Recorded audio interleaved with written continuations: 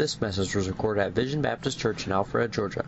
It is our prayer that you'll be blessed by the preaching of God's Word. I am so very glad to see you tonight, to be with you. This morning I was at Vision Baptist Church of Cobb County, and I'm not sure how many we had, but we had 2 people that don't usually come, so that was 2 better, 2 more than normal, which over there, that's 20%. Amen? And so we had a good increase, and that was a good time. And we were in John chapter 2, so I'm going back through the book of John, and Bo's preaching the book of John, so that's good. I enjoy getting to be there and preach that book again. So glad to have Jeff and Mindy Bush visiting with us. They used to be members here, but they are on the road all the time. So glad that they're here tonight and to have them with us. Let's have a word of prayer. And I want to ask God to help me answer some questions, because I know the first question that they did have for me is a hard one, and I want to make sure I have God's wisdom as I answer that one. So you pray with me. Father, thank you for the chance to be here tonight. Thank you for the chance to be with your people. I pray you'd let us enjoy time together and time in your word. I pray, God, you be with us prayer time that we'll have after this, that as a church we'll gather and pray for each other. And God, you make that a special time, and I'll give you praise for it all. In Jesus' name, amen. Don't forget, after church, it's already up there. After church at 6 o'clock, we are a little after 6. We will meet upstairs and pray. I won't keep you all night. My original intent was to have an all-night prayer meeting once a month. Then I realized, man, y'all just couldn't handle that. And so that's better for me. Hey, I don't like them either. And so hey, I don't have to feel carnal about it. I can blame it on the church. Amen. And the Peruvians love those things, man. They would all come to me all the time and say, when can we have an all-night prayer meeting? I said, I'll try to work one in. And it's just because I don't like it. But anyway, so we'll pray about 30 minutes to an hour, however long, and we'll pray together over each of you, and that'll be a good time. All right, first question for tonight. Is somebody supposed to read them? Yep, we got it. Is Miss Betty really 60 years old? He put that word really in there. Mark Coffey says she's 70. I don't know how old Betty really is. I married her when she was 19, and that was over 40 years ago, and in August. So I think she adds up to about 60. And so all I know is I'm feeling like a young man today. Amen. I'm 59. I'm still in my 50s. The other day, our family got together. My sister, it was my mother and my wife share the same birthday. And so we went up and got her out of the nursing home. We went out to eat. We're sitting at the table, and we had 40-year-olds, 50-year-olds, 60-year-olds, and 70-year-olds. My mother's in the 70-year-olds. My wife's in the 60s. Me and a bunch of us are in the 50s.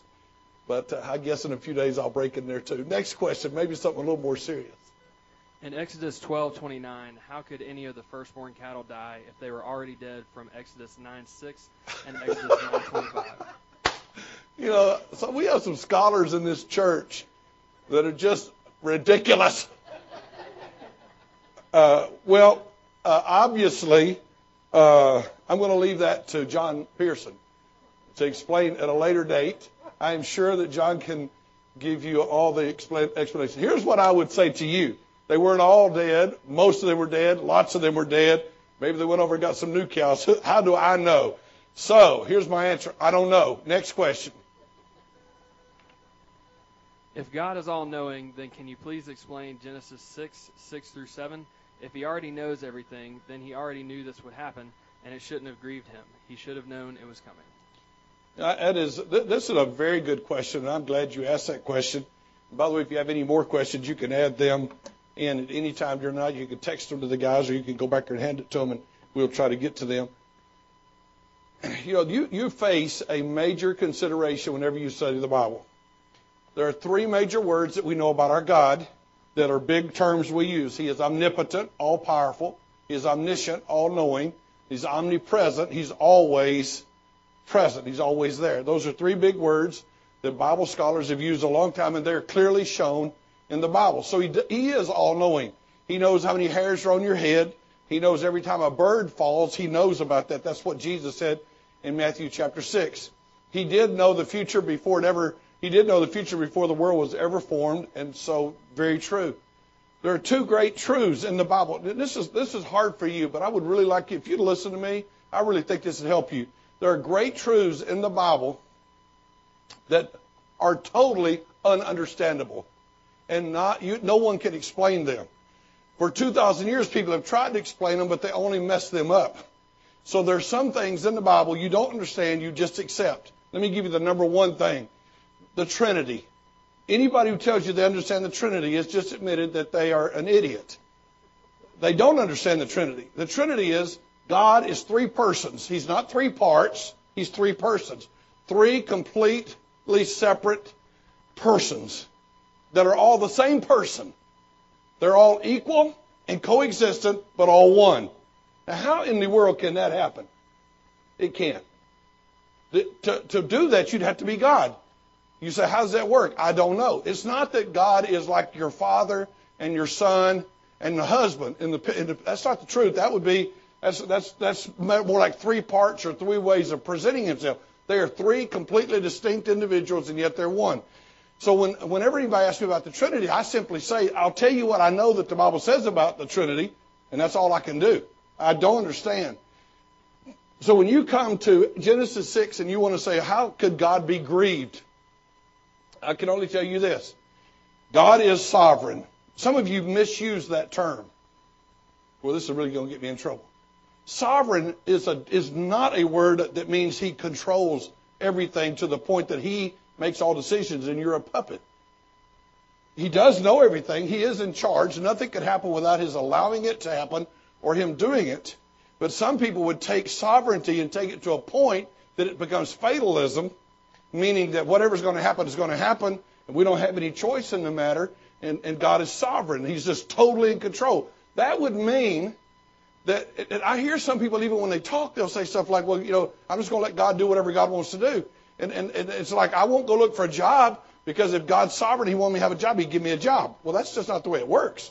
God never told you, sit on your rear and I'll plant your garden for you. He said, I'm sovereign and I'll send the sun out and I'll send the rain. Get out there and do some plowing and do some planting. So there's sovereignty. He is totally in charge. Salvation begins with him. It ends with him. He is the God of salvation. That's true. On the other hand, man has a free will. That is completely the opposite of sovereignty. I mean, we're like saying man can make choices. Man can really make choices. Man can really make a difference. You say, well, how could those two things be true? I don't know, but they're both in there. So that's what we got. We're stuck with that. Charles Spurgeon said that sovereignty and free will, somebody asked him, how do you reconcile sovereignty and free will? He said, I don't need to. They're already good friends. Somebody else said that sovereignty and free will were like two railroad tracks. There's two rails, and somewhere out there they get together. I don't see it, but somewhere they get together. So what happens in Genesis 6 through 7? God knowingly made man, but you didn't please him. What man did didn't please him. God allows us to have our free will, and God knows what we're going to do, but God still feels. So you're over here saying, well, if he already knew what was going to happen, it shouldn't have grieved him. Then you would you just make him into the cold, mechanical, I did it, God, with no feelings in it. That's not who he presents himself as. That's not who he presents himself as. So this is really going to sound childish to you, but I think I am kind of a childish-minded person. And that is this. I don't understand a lot of things, and I accept that fully. I really consider myself like a flea on an elephant trying to explain to you about an elephant. I just don't understand an elephant. It's way bigger than me. But I am far smaller than the flea, and God is far greater than the elephant. His ways are not my ways. His thoughts are not my thoughts. I don't understand God. The day you understand God's the day you'll be God. That's just not going to happen. So God is sovereign. God is all-powerful. God can do anything. He knows everything. He knew exactly what they were going to do, but he was still grieved. So there was another side that he's telling us. He said, I still feel. I still give man a chance. Now, he knew exactly what he was going to do. Can I just tell you that I am just a peon and I don't have a lot of influence, but I'm often teaching a church member what to do, or someone I say, don't do this. And in my mind, I know what they're going to do. I'm like, I have told them the best I can. I've explained the best I can. But I already know they're not going to do what I say because they never do what I say. They got a good track record telling me they're not going to. Then they go do it, and I'm like, man, I'm sad they did that, but I knew they were going to do it. Now, I can do that on my little level. You can imagine what God can do. So let me explain some basic truths about our God. He is not the author of sin. He never does wrong. He never has done wrong. He never orchestrated that sin. When my daughter got raped, God did not put that in the script and say, I'd like to see a good rape today. God did not orchestrate that. You say, well, God could have stopped it. Yes, he could have stopped it. He allowed it. He didn't cause it. But I would just challenge you, God did not do that. God doesn't do wrong. God doesn't do wrong. The God you serve is a great God of love and grace and mercy. You will not understand him. So take the promises that apply to you and say, glory to God, I love that what he says. I love how he's doing that in my life. But step short of trying to understand him. So he does know what's going to happen. I can tell you this. He already knows how you're going to die. He already knows how you're going to hurt. I can also tell you this. While you're hurting, he will hurt with you. Even though he'll be pleased when you die. Because the Bible says precious in the sight of the Lord is the death of his saints. So the second you leave that body in your pain and you show up in glory, he'll be like, glory to God, you got home. I love you. I'm glad you're here. But I can tell you this. When your loved one is dying, our Father loves you and he cares for you. And his heart hurts for you. He grieves for us. We can grieve him now. I can grieve him. I can do things that do not please him. I can make mistakes that do not please him. Do not fall into the trap of thinking that God has built all the world. He did not build the world, make robots out of us, and fly off into eternity and leave us alone. He is involved in our lives. He cares about us. He does not cause sin. By the way, you often make the big mistake of saying, well, if God don't want me to do this, he'll stop me. That's just simply not true. God will let you do stuff he doesn't want you to do. And he'll know you was going to do it because he knows you're stupid. But he does not want you to do that. He did not want the children of Israel to do a lot of things. He did not want Moses to hit that rock the second time. There's just tons of things. He knows everything, but he doesn't cause it. And that's hard to understand. That's very hard to understand. A young man asked me the other day, and we were at my house. Some of the young men were there, and one of the small guys was there. And he said, if God knew that Adam and Eve were going to sin, why did he ever put that tree in the garden? God wanted us to have free will. He wanted to work in our lives. Very deep question for a small kid. And it's a question I still ask. How does all this work together? And I don't know. That is the best answer I can give for that. One more question, and maybe we'll sing a song.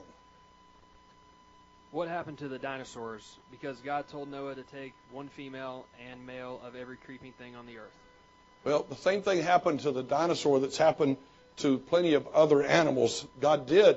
If there were dinosaurs alive by the time Noah takes the ark, which I can't tell you if they had already disappeared, already been hunted down, already been killed, I don't know the answer to that. We know that Job saw dinosaurs, and Job saw Leviathan, and Job saw great things. But there are constantly things becoming extinct, aren't they?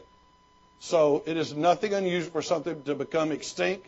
At one time, supposedly on the United States or what was North America, buffalo roamed in herds so big you couldn't see across them. And then they got to the point there were almost no buffalo, and now they've done what they can to save those buffalo. So what happened was the dinosaur and the man did not inhabit the same piece of ground too well. And so the majority of those dinosaurs died off. They died off from lack of food. They died off from whatever else was going on. Died off because man killed them. And so what you think of as great dinosaurs, I think they did exist. I think that they could not cohabitate with man, and they were eventually taken out because of that. And so let me say this. I believe that every animal, 2 of every kind, were put on that ark that were alive during that day and time. Every kind. So they were all put on there and put on the ark. So you're right. And your next question might be, how could they get a humongous dinosaur on the ark? That's not a really hard question. You take a little one. You take a baby. So it's not hard. You know, I weigh 255, 260 pounds. But if we're going to put the best way to put me on there, put me as a baby. I used to weigh 8 pounds. I've been trying to get back to my original weight. I just don't think I got a chance. And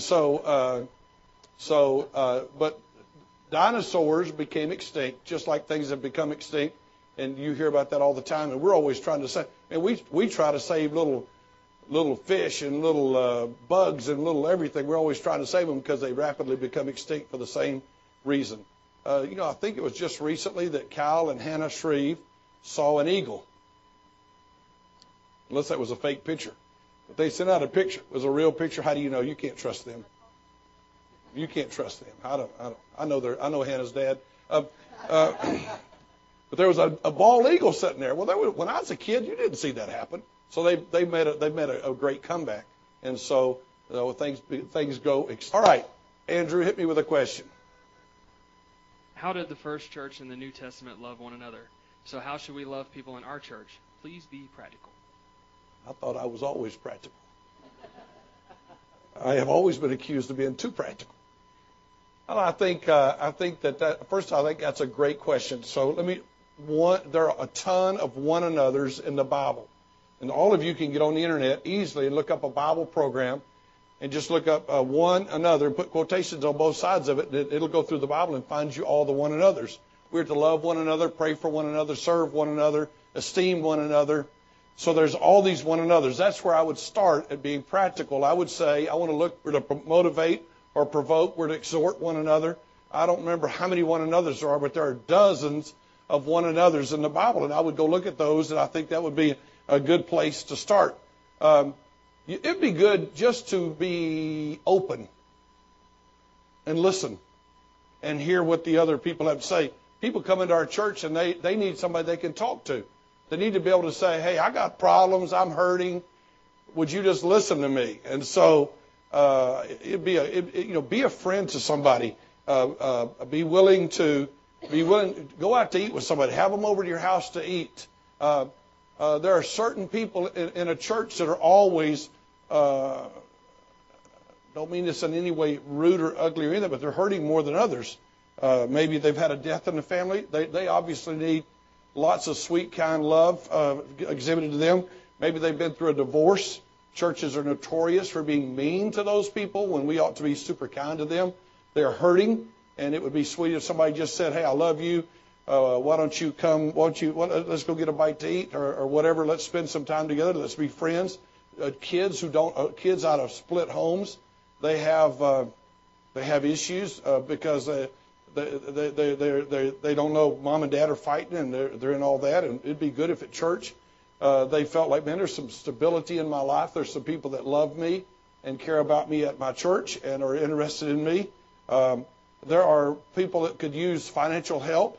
I think we ought to come to church and look around. And I think if we see one of our brothers and we know he works and we know he's trying to do the best he can, or maybe a single mom. Single moms, good night. That's a big one right there. So, hey, it wouldn't hurt to every now and then buy some groceries. You say, well, they didn't ask for anything. Well, if they have to ask, you ought to be proactive, not reactive. And so we ought to be looking at what we can do to help each other. I think every little thing. I think that everybody who's helping. I think the guys sitting back there in the nerd boat are loving all of us by the work they do. I think the guys that came here and did the work getting the screen set up, I think these music people over here, they're loving us. I think the choir people are loving us. I think the Sunday school teachers are loving us. So all those are practical ways. I think discipleship is a loving thing because you're helping somebody grow in the Lord. And so if you get involved in discipleship and you love them, you'll not, if you discipled somebody, if you would get involved in foundations, you would really practice a lot of love because you'd be with them. And being with somebody that's a sign of love. You would teach them. You'd share it with them. You wouldn't be cocky or arrogant, but you'd share it with them. That's a sign of love. You'd pray with them. That's a sign of love. All that would go into it. So I think that over the years, and Trent Cornwell and I have discussed this on numerous occasions, it's rare the person who has a large funeral who didn't have a church. We'll go to funerals sometimes because we're supposed to. And we'll show up. Some have pretty large funerals, but the majority, almost nobody's there. But if they come out of church, you can always tell. You come in there, and number one, there's food. And churches will pour the food on them. And then number two, there are tons of people are there. And so I don't think you need to wait till they die before you show them you love them, but I think we connect. I think when you see somebody in our church and they don't seem to have anybody to talk to, you can love them by going and talking to them. You see them, they come in, they go out real quickly, and they've not connected with anybody. Connect with them. Get with them. one couple get with another couple. I think that there's a ton of ways. I think cards and kindness and notes and phone calls and text. I think that people want to be missed. I think that people want to be missed. My dad's in heaven now, but my daddy would have to work, and it was always so funny. We would come home from church, and Daddy would always say, "Who asked about me?" And if we said nobody asked, he didn't feel like they was judging him. He was like, "They better ask about me. They better want to know where I am." And of course, I'm nervous now as a pastor. You're always like, "Don't ask. If you ask, they think you're checking up on them." But Daddy always wanted to know, does anybody miss me? Anybody miss me? I remember a lady in our second church who actually died in her home, and she didn't show up for church on Sunday, so people were worried about her, went to see her, and she was dead. But the only people who would have checked on her was her family. I know my brother is a financial advisor, and so he works with mostly old people. And more than one time, he has gotten a phone call from some family members and said, "We haven't heard from Dad in a while. Do you mind going over and see if he's okay?" And my brother went and found out they were dead. I'm like, "Well, where was their church? Where was their family? Why'd you call the financial advisor to go check on?" I mean, I'm like, something wrong there somewhere. So I think that the one another's is the best place to start. And if I could really just be blunt, I think if you're involved in discipleship and you're doing it at all like you should, you will be doing so much loving. You'll be getting together for breakfast or lunch or supper or another time together. You'll read the Bible together. You'll share the Word of God with them. You'll answer their questions. You'll be their friend. Discipleship is not about teaching a series of lessons. Discipleship is about loving somebody. Real discipleship is simply loving somebody. Some of you are not involved in discipleship because you think, "I need to know so much more Bible." Not really. We can help you on that end. We can help you on that. Because you'll go through discipleship yourself first, which will join you with somebody else. You'll be joined up with somebody else that will help teach you the Bible, and they'll help you. So then when you're teaching and you say, "I got to teach them on this, and I'm not sure I understand it," no problem. Go to the guy that helped you. He'll help you again, or she'll help you again. And then when you meet with somebody, you're loving them.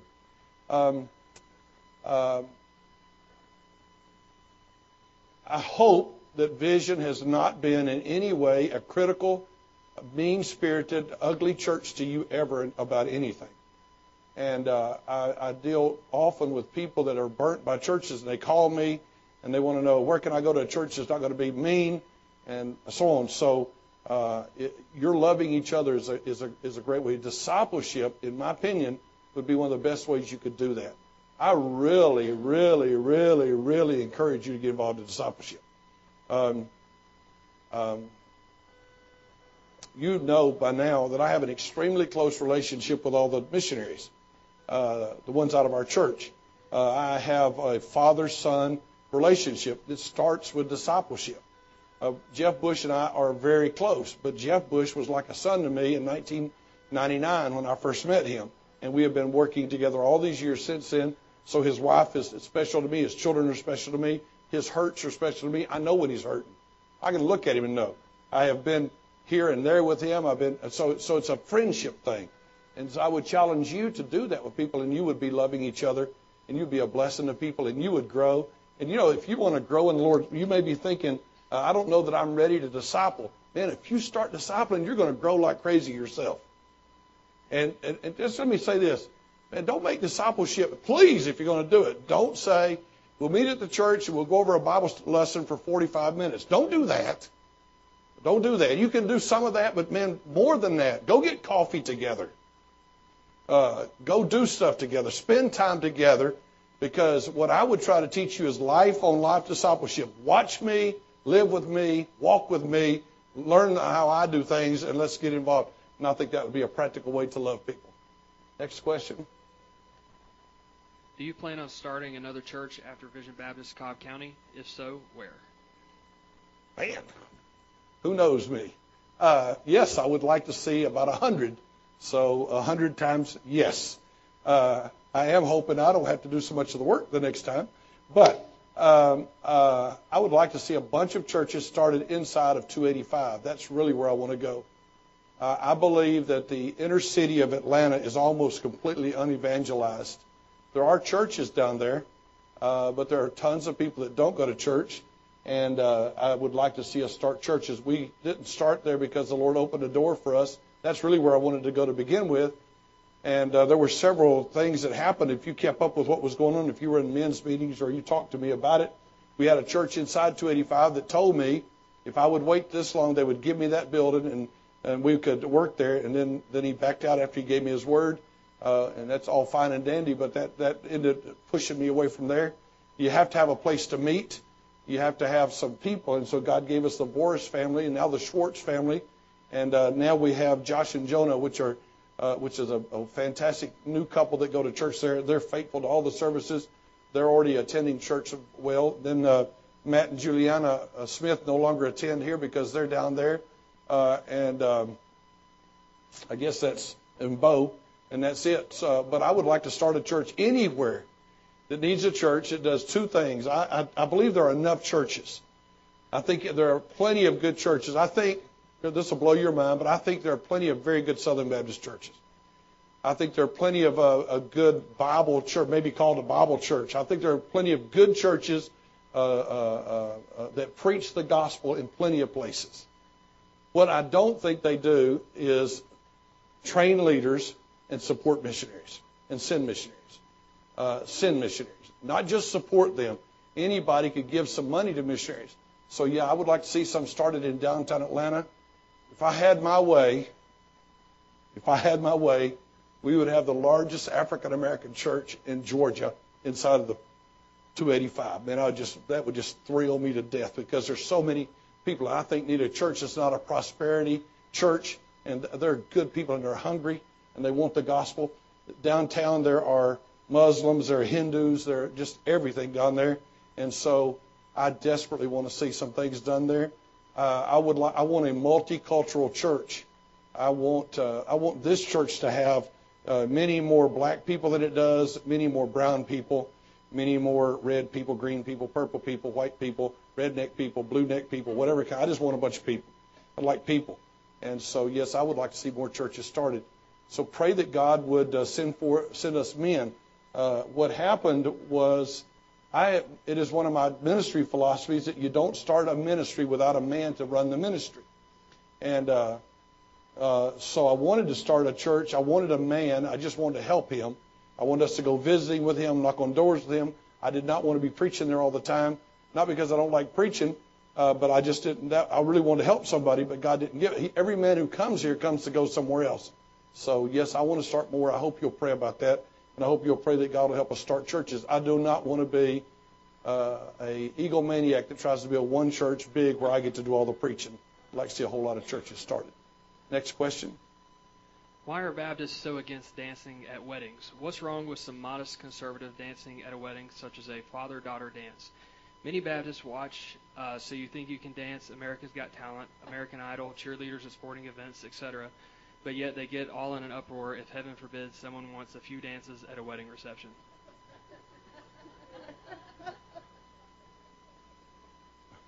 Man, we might ought to turn the camera off. All my independent brethren are going to think y'all are liberals.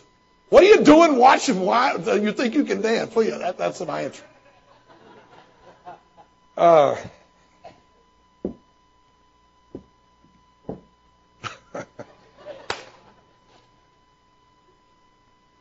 Can we just change the question and ask Austin what Austin thinks, and we'll just leave Baptists alone? I would say that historically, dancing has been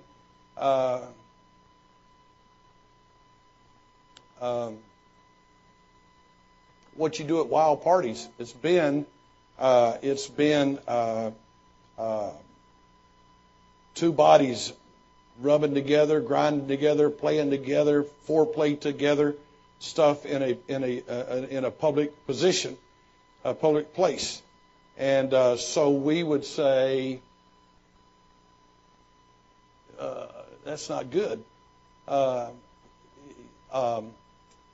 So I know that we all watch things on TV that, honestly, I don't know if we'd all watch it if Jesus were sitting there with us. I mean, if the Apostle Paul was in the room, I don't know if we'd say, hey, Paul, you want to check out America's Got Talent with me? We might all be like, let's watch Noah.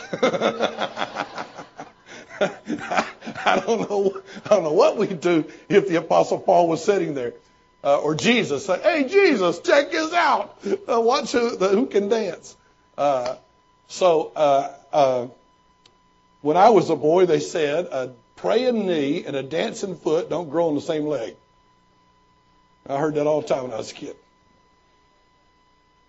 I would say that my answer would be that anything that could be, I need to be careful about things that could be construed or that have very bad associations. I have been asked the question on many occasions about social drinking.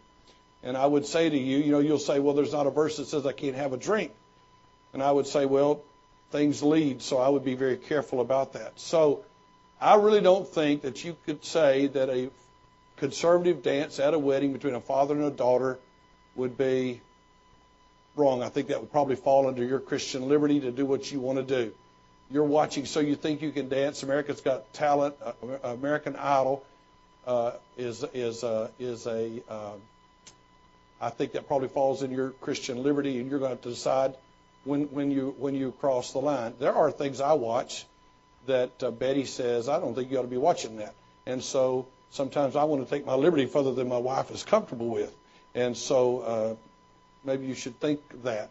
Watching cheerleaders at sporting events, it depends on how well dressed they are. I think most of our wives aren't all that keen on us having the Sports Illustrated swimsuit edition in our home.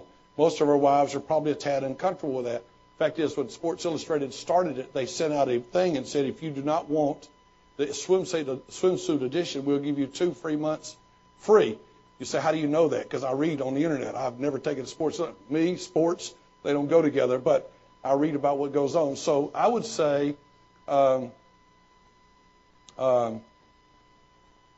I would just say to you, be careful what you do and how it might influence somebody else.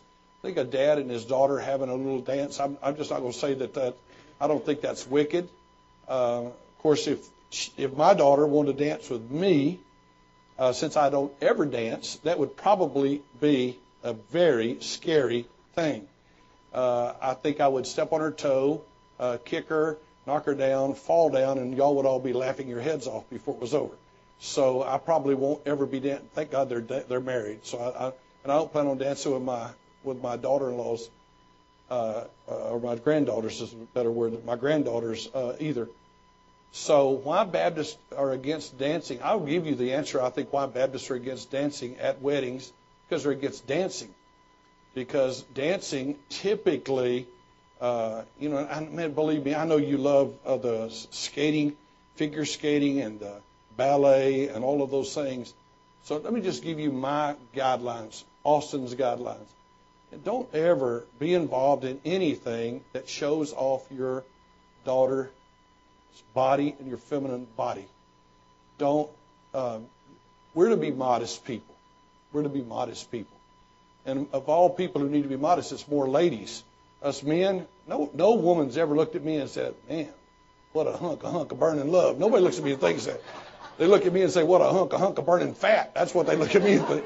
But women, men, what was that? What's that TV program where they say, where they ask questions and they say, what do men want to see on a woman? Well, the number one answer, I don't need to tell y'all.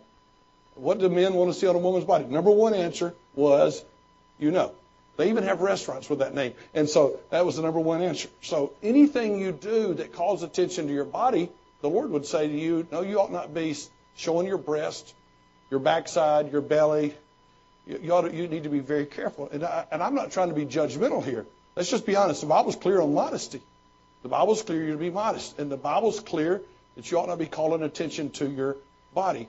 And so America's Got Talent, American Idol, or any of that. Often dancing can be quite lewd. But you said conservative dancing at a wedding. So I would just say this. I think that all falls inside your Christian liberty. And so if you were going to do that at your wedding, I don't think you would be sinning. I don't think God's going to love you less. I'm not saying that at all. The question was, why are Baptists against dancing? The reason is typically dancers I'm going to be dancing with your wife. You're going to be dancing on my wife. You're going to put your hands on my wife. I'm going to put my hands on your wife. And probably we're all going to be like, would you keep your hands off my wife? And I think that there's probably, we've all watched it on TV and everybody's dancing. And I would say to you that years ago, Betty and I were dating, and a friend of ours whose name was Mel gave her a hug. And he was just giving her one of them goodbye hugs. Betty hugs everybody. She always has hugged everybody. And she told me, I don't like the way he hugged me. That's the only time I think I've heard her say that in all these years. And I said, well, you hug everybody. What's the problem? She said, oh, there's hugs and then there's hugs. And so that guy was doing some other kind of hug.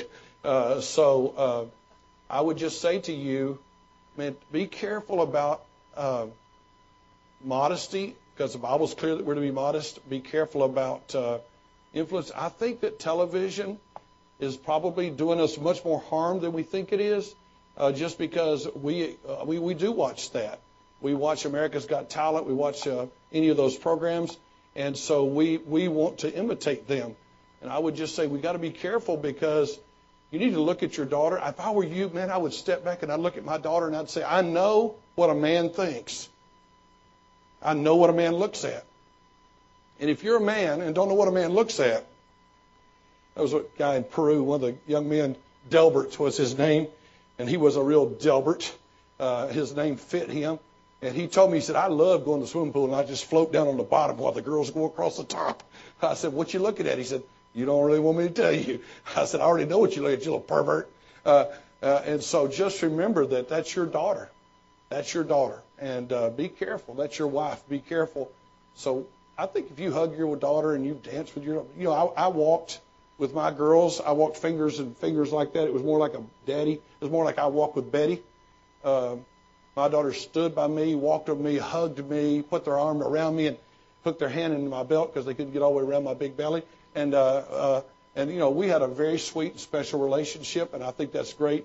You just have to be careful. That would be my best answer. So things fall in Christian liberty. Things fall in Christian liberty, but be careful not to put things in liberty that would jeopardize your family and the relationship.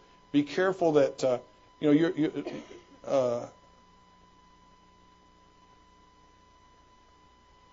little boys quickly learn. I can tell you that I had young boys that had problems with the Sears and Roebuck catalog.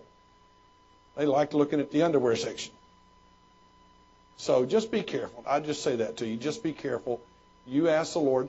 Heaven forbid if someone wants a few dances at a wedding reception. I wouldn't want anybody dancing here at the church. You go somewhere else, what you do is your business. I mean, here at the church, I definitely would ask you not to do that. And so I would just say to you, be careful, you're a dad. Next question. What are some things we can do as yoke fellows to help our missionaries still on deputation? Well, I'll answer that about deputation and the ones that are on the field. As a missionary, I felt totally divorced from my home church. Not because they were bad or I was good, and I could have done better on my end. But what happens is there's a simple rule of life: out of sight, out of mind. And since that's true about all of us, our missionary is already on the field. Some of them don't even have yoke fellows yet. They need a yoke fellow. So some of you we don't have yoke fellows. And you could get with Robert. There's like 5 or 6 families that still don't have yoke fellows. Ed will be leaving soon to start deputation within the month. Ed will no longer be here. He'll be starting deputation. So we need yoke fellows. There's the ones that don't have it: David Velasquez, Tyler Masters, Jeff Bush, Jonathan Marks, Kevin White, and then you can add Ed to that. What happened is I wanted to know all the stuff. Some of it is easy now with this church because of the internet, and also I'm in constant touch with all the missionaries. But that won't always happen. I'm going to get old and I'm going to be out of here, and they need you as yoke fellows. So I'm going to tell you what I want you to do with those on furlough, on the field already, and then I'll tell you about deputation. They need somebody to call them. Call them. If you show interest in them. Now, look, if I show interest, that's like, well, he's supposed to show interest. We've been hanging out with him forever. They meet with me all the time. On Friday, I have a class. They log in from all over the world. Almost every Friday, they're logged in from all over the world on the internet watching. It may be midnight where they are. They're watching. They're asking questions. If Chuck Littlefield stays in touch with Kyle and Hannah, that is not Vision Baptist Church. That's mom and dad, mother-in-law and father-in-law. So it's totally not saying that the Johnsons stay in touch with the Johnsons. That's different because family's going to stay in touch. So somebody needs to be in touch with them and to talk to them. So call them, write them, read their mail, communicate with the church. The last time we had the Goer Center relationship meeting and fellowship, and some of the men came up here and some of the ladies came up here and told about their missionary. That meant a lot to the missionaries. Some of the missionaries told me, I couldn't believe it, man. They wanted to know what was going on with me. They wanted to tell the church about it. They were excited that you were interested in them. So calling them, contacting them, asking them questions, and developing a relationship with them will go a long ways. Now, a guy on deputation. Deputation is a very strange time in a missionary's life. You have no roots. So you were somewhere this morning. Maybe you drove there last night. You got there last night. You spent the night in a motel, you hope. You might have got stuck in somebody's home. And being stuck in somebody's home is always fun. Because people are different. But what's really fun is when you have to share the bathroom with the kids or whoever, and they got small kids that aren't careful in the bathroom and so on, and the bathroom's not in the best of shape and so on. So and then they got up. They went to church this morning. They got in their car. They drove 4 or 5 hours. They went to church tonight. They were tired. They had to really be happy. You don't want to have an all-night prayer meeting, but yet they were on the road today and preaching maybe for between preaching and everything. They easily had a 10, 12, 14-hour day. And so if you were in touch with them, if you found out what their needs were, if you just communicated with them, Facebook gives you a false feeling of being in contact. We all know what everybody does because everybody's got Facebook, and except for John Pearson and Jeff Mize. They don't have it. They got their own thing. They call it the Mize book or something. I don't know. But anyway, everybody knows what's going on, but you're not talking to me. How did it go in church this morning? Anybody new join the church? Anything happening? How did your deputation go? How did the offering go? How are things happening for you? All of those things would be a big deal. So if you contacted him and you stay in touch with him, he knows you love him. Brother Paul used to call me. Brother Paul was the best pastor that ever supported me. And he didn't give me but like $40 a month. But every month, Brother Paul called me and he'd say, hey buddy, how you doing? And then he would talk to me an hour. And sometimes I'd be discouraged. The first handful of times he talked to me, probably 5 or 6 months, him calling me, I didn't even want him to call me. I didn't know him to speak of. I wasn't that interested in him, but he wouldn't quit. And so we slowly became friends. He always knew what was going on in my ministry. He read my prayer letters. He deciphered things. He'd write me and say, I noticed you kind of seem to be dodging something you should have been saying. And he said, I saw that in your letter. I said, what are you talking about?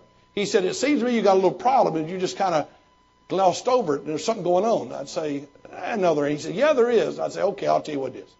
And then he would be like, I knew it. Why don't you just be honest? You can be honest with me. And so we became friends. He used to come see me every year. He loved dog fights. In Peru, there's hundreds of dogs on the street. Hundreds. And so you'd be driving down the road and 2 dogs would just be going at it. He would scream, stop the car! And I'd slide to a side. What? He said, they're fighting. I'm pulling for the little one. What are you pulling for? I'm like, man, if everybody in America knew you were like this. So it's not about money. It's about friendship. It's about friendship. Brother Paul did give money, but it was about friendship. It's about the phone call. It's about the interest. It's about little things. There's a lady named Martha who writes me every week. I can't pronounce her last name. I think she was in Tucson. She's now in New Hampshire or something. She writes me every week. She does it to a whole bunch of guys. I mean, she's an older lady, probably 75, and every week she says, "Dear Pastor, I just want you to know I'm praying for you." A lot of times it's a bulk letter, and it's obvious it's a bulk letter, but then she'll write me a personal one. Not a Sunday goes by that Jim Roberts doesn't text me and say, "I'm praying for you today." I was in a meeting Friday night with the missionaries. I made the comment that there's some things you don't pray about. For example, you should not pray that God would help you lose weight, because you don't really, God ain't involved in that. I'm the one that controls the fork. So I never pray, "God, help me lose weight." I just know it ain't God's fault. I'm fat because I like to eat.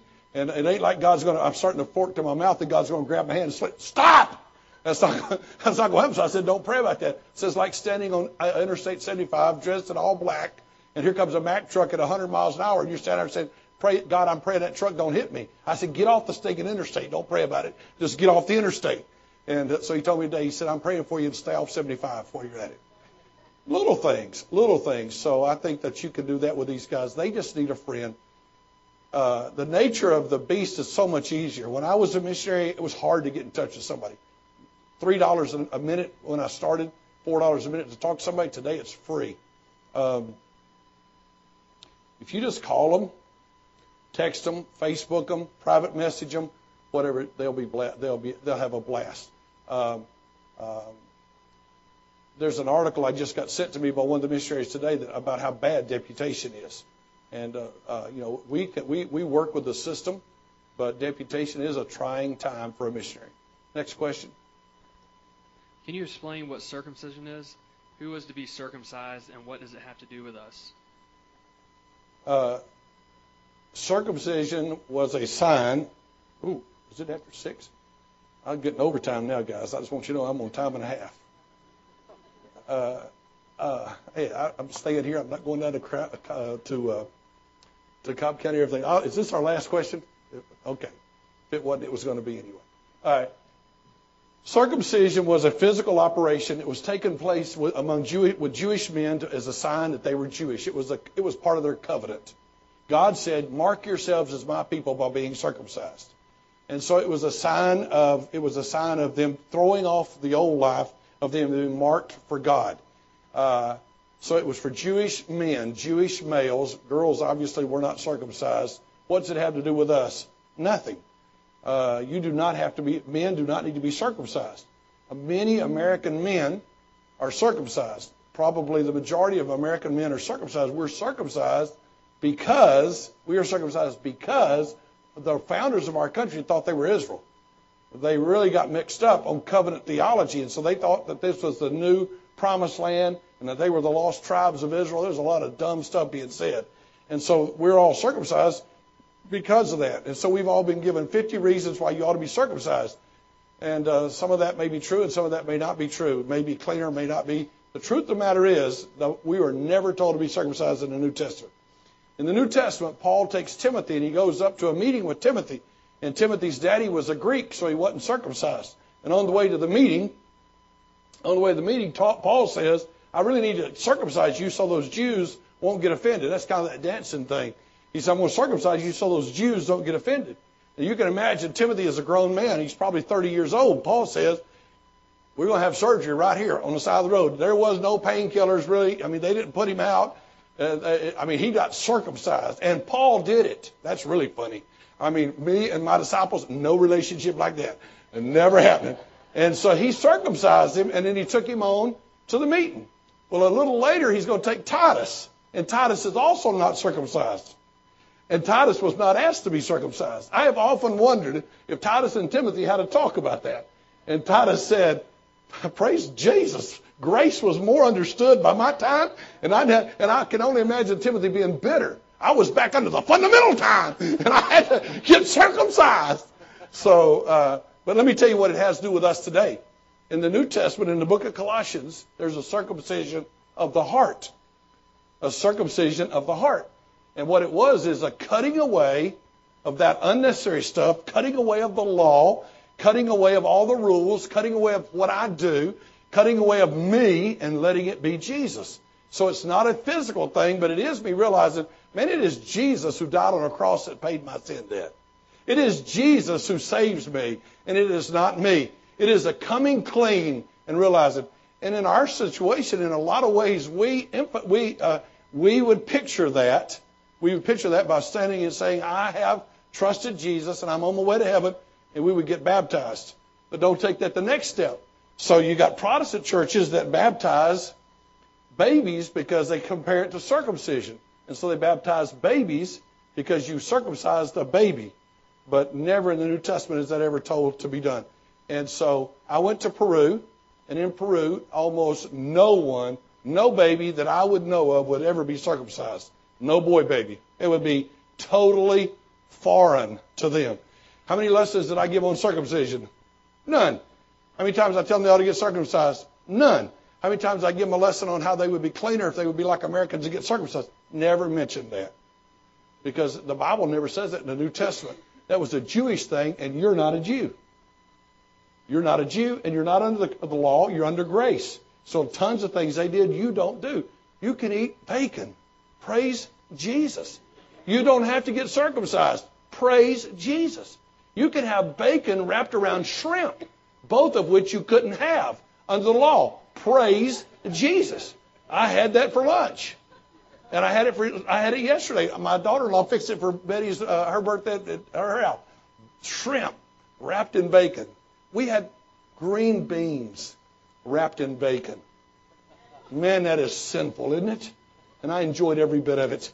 So circumcision is not for you. Circumcision is the picture of us being cut away from Adam and the old man and being in the new man, which is Jesus. All right. Thank you so very much for coming tonight.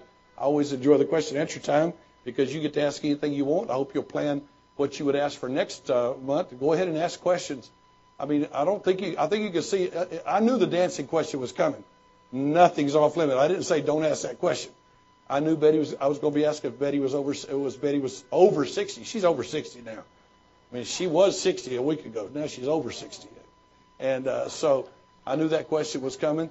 So feel free to ask any question you want. I love you, and I'm so honored that I get to be the pastor of this church and get to work with you. And I am blessed. I am blessed that you love Jesus and you keep loving Him, and you're helping start churches and you're supporting so many missionaries. I'm excited. $34,000, not million, are in the Nehemiah fund already. I will tell you that I'm asking God in prayer privately already that we would up our missionary support from that deputation issue, that we would learn that we go ahead and start bumping it up and start maybe a bump up every year to give more money to our missionaries. And I'm excited about what God's doing. I'm excited about all the plans that are made for this coming year. And so thank you so very much for all that you're doing. Let's have a word of prayer, and Cannon's going to come with some announcements. Father, I love you, and I thank you so much for the chance to meet with your people. I pray your richest blessings on them. I pray you bless our prayer time. I pray you bless them as they go home. I pray you give them a good week. I pray, God, you'd help them just to relax and enjoy you, the person that you are, the way that you work in our lives, the great salvation we have, the great grace that we have, the love and mercy and long-suffering that you show towards us. Help us to enjoy that this week and be proud that we know you and are blessed by you. In Jesus' name, amen. This message was recorded at Vision Baptist Church in Alpharetta, Georgia. For more information, log on to www.visionbaptist.com, where you can find our service times, location, contact information, and more audio and video recordings.